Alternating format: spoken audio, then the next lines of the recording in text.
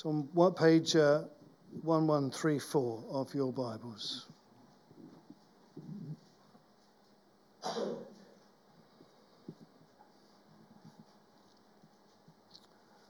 Romans chapter 7, beginning at verse 15. I do not understand what I do. For what I want to do, I do not do, but what I hate, I do. And if I do what I do not want to do, I agree that the law is good. As it is no longer I myself who do it, but it is sin living in me. For I know that good itself does not dwell in me, that is, in my sinful nature. For I have the desire to do what is good, but I cannot carry it out. For I do not do the good I want to do, but the evil I do not want to do, this I keep on doing. Now, if I do what I do not want to do, it is no longer I who do it, but it is sin living in me that does it. So I find this law at work. Although I want to do good, evil is right there with me.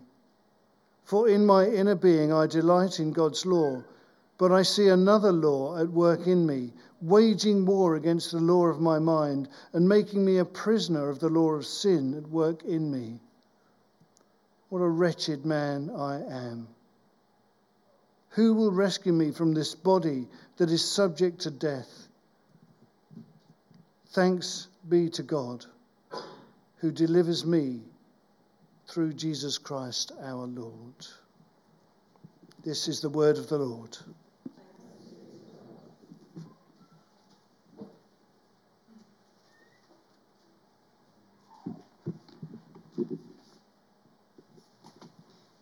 New Testament reading is from Matthew chapter 11, verses 16 to 30, found on page 976 of the Church Bibles.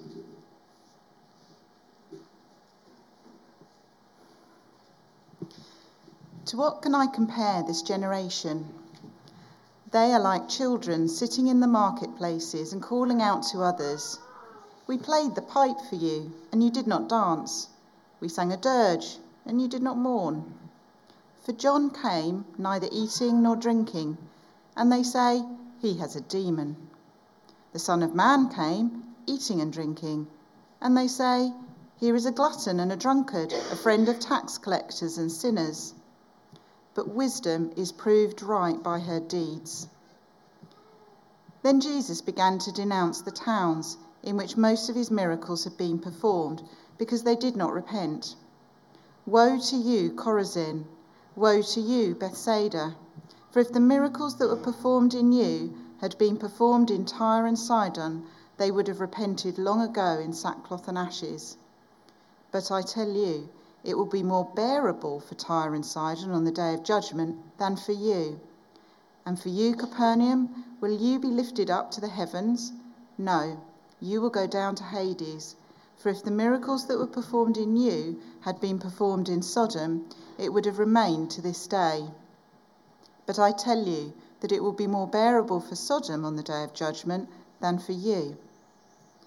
At that time, Jesus said, "I praise you, Father, Lord of heaven and earth, because you have hidden these things from the wise and learned and revealed them to little children. Yes, Father, for this is what you were pleased to do. All things have been committed to me by my Father. No one knows the Son except the Father, and no one knows the Father except the Son, and those to whom the Son chooses to reveal him. Come to me, all you who are weary and burdened, and I will give you rest. Take my yoke upon you and learn from me, for I am gentle and humble in heart, and you will find rest for your souls. For my yoke is easy and my burden is light."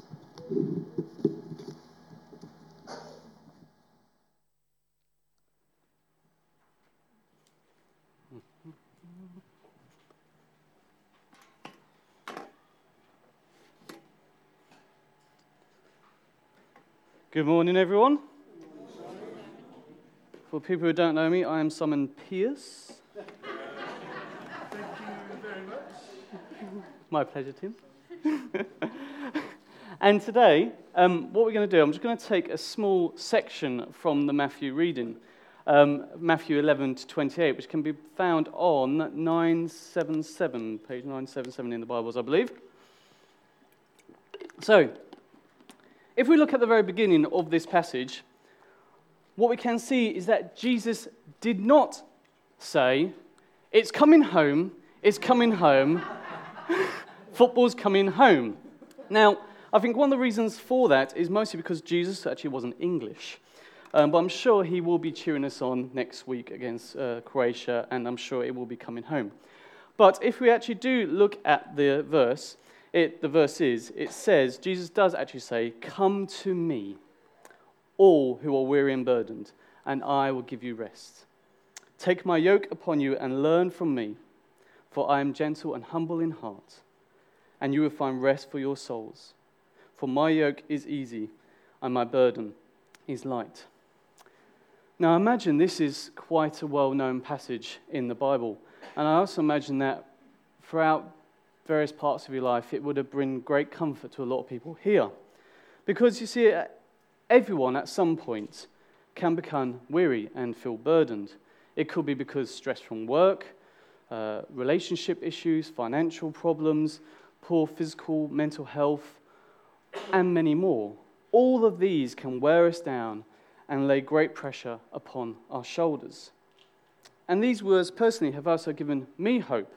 As I spoke just a few months ago, I've just finished theological college, and I've been combining basically full-time study with full-time work in a secular job, as well as having children and a lovely wife who's very understanding. And of course, like I said, we had another child who unfortunately decided he didn't want to sleep for several months until he was about 18 months old or so, probably 16 months old.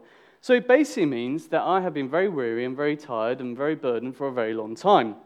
Now, what happened, as I said, at college, I used to start work at 8 o'clock on a Thursday, go to the hospital, work there till 4:30, run home, get changed, go down to Chelmsford Cathedral, get there for around about 5:30, have a lovely meal, which is great because I didn't have to cook, do worship together as a whole group of students and lecturers and so on in the cathedral, go for our lectures, and after we finished our lectures, there was an optional compline or night prayer in the choir stalls in the cathedral. And this is one of the quite common passages that was spoken by the people leading compline. And when I heard these words, it is like that's what I was. I was the weary and the burdened. I had stress coming out my ears. I was surviving on 4 or 5 hours sleep and so on. And these did bring me great comfort. And I hope that when you do feel tired and when you do feel that you're carrying a great weight, that these words can also give you comfort, that you can accept Jesus' great invitation to bring you rest, to lighten your burden when you need it most. But you see, Scripture can be interpreted in many different ways. And if we look at these verses in the context they were written, I believe that we could see a slightly different interpretation, with Jesus emphasizing a slightly different, he was trying to get a different meaning when he spoke these words at that time. But before we kind of look at this different emphasis that I believe Jesus might have been speaking of, let's just pray into it. So, Heavenly Father, as we look at these words spoken by your Son, I pray that via the Holy Spirit my words become yours, and that we are filled with your love and your comfort and your rest. Amen. So, what I'm going to do, because I'm officially going to be Anglican very, very soon into the Church of England, I'm going to look at 3 points, okay? And I'm going to break it down to 1 point for each verse, so verse 28 to 30. So the first verse, verse 28, we can see that it's an invitation to come to Jesus. It says, "Come to me, all you who are weary and burdened, and I will give you rest." Now, within the Jewish culture of the time who Jesus was speaking to, there was a long tradition of studying the Torah, the first 5 books of the Old Testament. And they had studies in great, great depth. And they were also expected to uphold the various religious regulations and duties of the time. And they believed that by doing so, the Jewish people believed that those who were undertaking this devoted acts and learnt the law in this amazing depth, that they would ultimately become wise of God and know God. But there was a problem. And this problem was that for the average Jew of Jesus' time, this just wasn't possible. This level of wisdom and knowledge of God would always be out of their reach. And an analogy of this I would like to think of today is if I gave all you lovely people in this room a complex neurosurgery book, asked you to go away, read it intently, read it really as deep as you can, maybe look at a few clips on YouTube or brain surgery, and then I would expect you to become an exceptional brain surgeon, an expert in that field. But you see, for the average Jew, to reach this level expected, there would have to be a scholar. They would have to be trained in languages and literature and have the opportunity to discuss and debate these complicated subjects with others. And for many, this was just out of reach. And it's because of this, studying the Torah and upholding the religious regulations and duties would have been exhausting, and it would have put a great burden upon their shoulders. It could be said that the great invitation of rest that Jesus is offering in this verse is not for the work burdened, or the sin burdened, or even the relationship burdened, the financial burdened, or the health burdened, but it is for the law burdened of those days. But the rest that Jesus was offering to the weary was not that of inactivity. He was not suggesting, as my friend here, Magnum PI, to go and find a hammock, lay down in a lovely field, take a picture with a cocktail, and put your feet up. Jesus did not come to abolish the law, but to fulfill it. He did not come to remove the law, but to lessen the burden it places upon our shoulders. He would give us rest by removing the pressure of needing to be a scholar, of needing to be an intellect, who would have the ability and resources to study and understand the law in depth.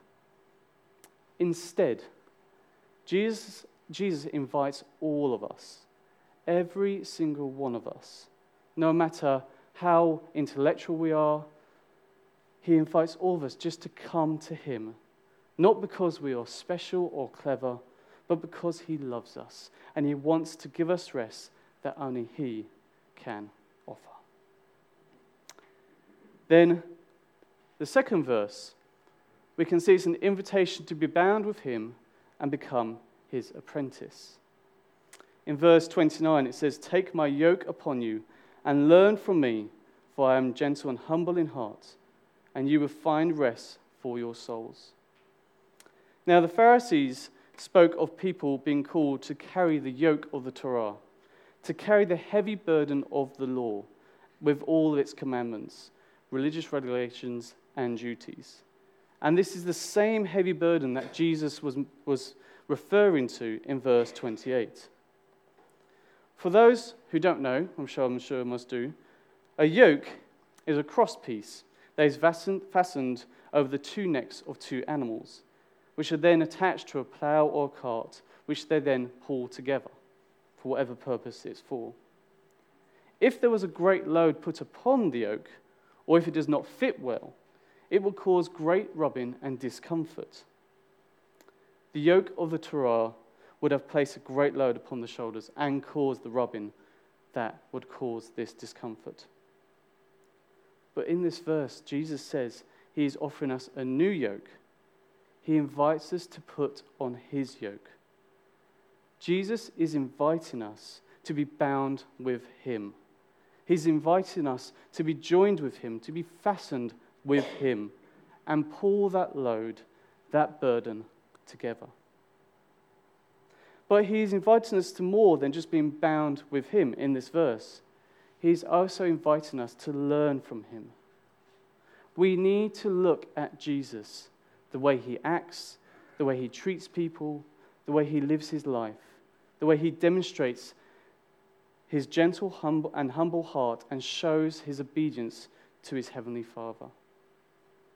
Jesus is inviting us not only to come to him and take up his yoke, but he's also inviting us to become his apprentice and learn from him. And by doing this, by accepting this invitation to become his apprentice, we will also be working towards fulfilling one of the mission statements of Meagate Church, which can be seen just there, which is aiming to be like Jesus. If we're aiming to be like Jesus, we have to learn from him. We have to act like him. We have to become his apprentice and take that invitation. The third point we're going to look at is that within this passage there is an invitation to accept his yoke. Verse 30 says, "For my yoke is easy and my burden is light." Jesus invites us to take up his yoke because it is easy and it is light. Now, the Greek word for easy in verse 30 is Christos, which can also be translated to kind. So Jesus' yoke is carefully shaped, it's kind for our shoulders, so it would cause minimal rubbing. Jesus' yoke is kind, which will allow us to carry the load more easily. And yes, we can go through life without Jesus. We can try and bear that load on our own. We can try and pull that cart through rough ground. But all it will cause is great discomfort. All it will cause is harder work. Jesus is inviting us to accept an easy way, a lighter way. And that is by accepting his invitation to take his yoke upon our shoulders. By accepting the load that he places upon our shoulders, the burden we carry and the weights we carry will be lightened. So what can we learn from these 3 verses? What can we learn from this passage? Firstly, I still believe that Scripture can be interpreted in many different ways. And I believe that this passage can bring you great comfort in any aspect of your life, like it did for me at night prayer. I believe that at times of trouble, whether it's work or family or money or health, these words can come alive and can bring you great comfort and easing the burden that's affecting you at that time. But I also believe that if we look at the passage in the way, the context it was written, that we can see that it's a great invitation. It's an invitation to come to Jesus, to receive the rest that only he can offer from the exhaustion and burden that comes for trying to study the law, from the need to try and be an intellect or to learn deep. Now, this does not mean we shouldn't try to study, otherwise the last 3 years of my life has been a complete waste of time. But what it does mean is we shouldn't feel that pressure that we have to be some amazing theologian or first-class scholar, because trust me, I am not. All we have to do is come to him and he will ease that burden. And then we just have to accept this invitation from Jesus and we will come to know God. We can also see there's an invitation to accept Jesus' yoke, to become bound with him, to become his apprentice, and work towards filling the mission statement of Meagate Church. We should all be aiming to be like Jesus.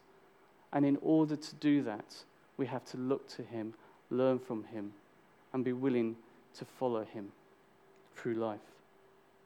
And finally, this passage is an invitation to place his kind yoke upon our shoulders, a yoke that fits well and causes minimal discomfort, a yoke that will lessen the load that we have to carry, a yoke that will bring us and fasten us to him.